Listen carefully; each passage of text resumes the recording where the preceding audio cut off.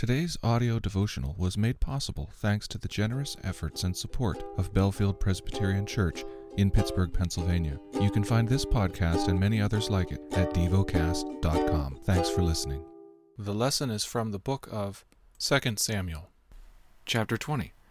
Now there happened to be there a worthless man, whose name was Sheba, the son of Bichri, a Benjaminite. And he blew the trumpet and said, We have no portion in David, and we have no inheritance in the son of Jesse. Every man to his tents, O Israel. So all the men of Israel withdrew from David and followed Sheba, the son of Bichri. But the men of Judah followed their king steadfastly from the Jordan to Jerusalem. And David came to his house at Jerusalem. And the king took the 10 concubines whom he had left to care for the house, and put them in a house under guard, and provided for them, but did not go into them. So they were shut up until the day of their death, living as if in widowhood. Then the king said to Amasa, Call the men of Judah together to me within 3 days, and be here yourself. So Amasa went to summon Judah, but he delayed beyond the set time that had been appointed him. And David said to Abishai, Now Sheba the son of Bichri will do us more harm than Absalom. Take your lord's servants and pursue him, lest he get himself to fortified cities and escape from us. And there went out after him Joab's men, and the Cherethites, and the Pelethites, and all the mighty men. They went out from Jerusalem to pursue Sheba the son of Bichri. When they were at the great stone that is in Gibeon, Amasa came to meet them. Now Joab was wearing a soldier's garment, and over it was a belt with a sword in its sheath fastened on his thigh.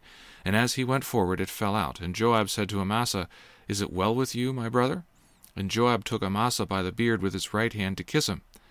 But Amasa did not observe the sword that was in Joab's hand, so Joab struck him with it in the stomach, and spilled his entrails to the ground without striking a second blow, and he died. Then Joab and Abishai his brother pursued Sheba the son of Bichri.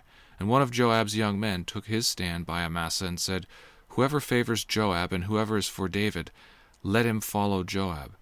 And Amasa lie wallowing in his blood in the highway. And anyone who came by, seeing him, stopped. And when the man saw all the people who had stopped, he carried Amasa out of the highway into the field and threw a garment over him. And he was taken out of the highway. All the people went on after Joab to pursue Sheba the son of Bichri. And Sheba passed through all the tribes of Israel to Abel of Beth-maachah, and all the Bichrites assembled and followed him in. And all the men who were with Joab came and besieged him in Abel of Beth-maachah.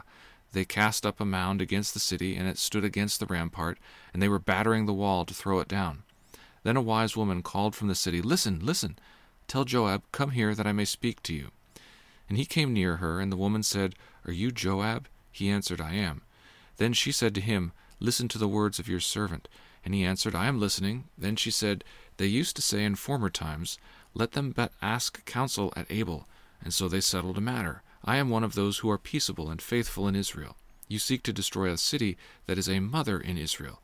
Why will you swallow up the heritage of the Lord? Joab answered, Far be it from me, far be it that I should swallow up or destroy. That is not true. But a man of the hill country of Ephraim, called Sheba the son of Bichri, has lifted up his hand against King David. Give up him alone, and I will withdraw from the city. And the woman said to Joab, Behold, his head shall be thrown to you over the wall. Then the woman went to all the people in her wisdom, and they cut off the head of Sheba the son of Bichri, and threw it out to Joab. So he blew the trumpet, and they dispersed from the city, every man to his home. And Joab returned to Jerusalem to the king.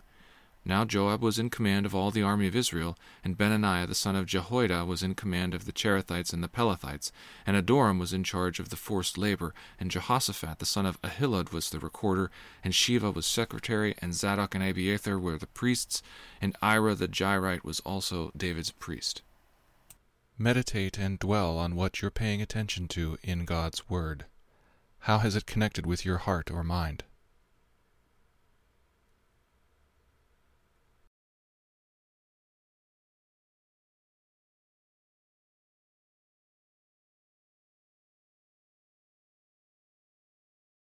Pray to God freely about what has moved you today. Turn your thoughts to Him and enjoy His presence. We offer the following as prayer topic suggestions. For those who work in transportation. For farmers. Thank you for listening to Devocast.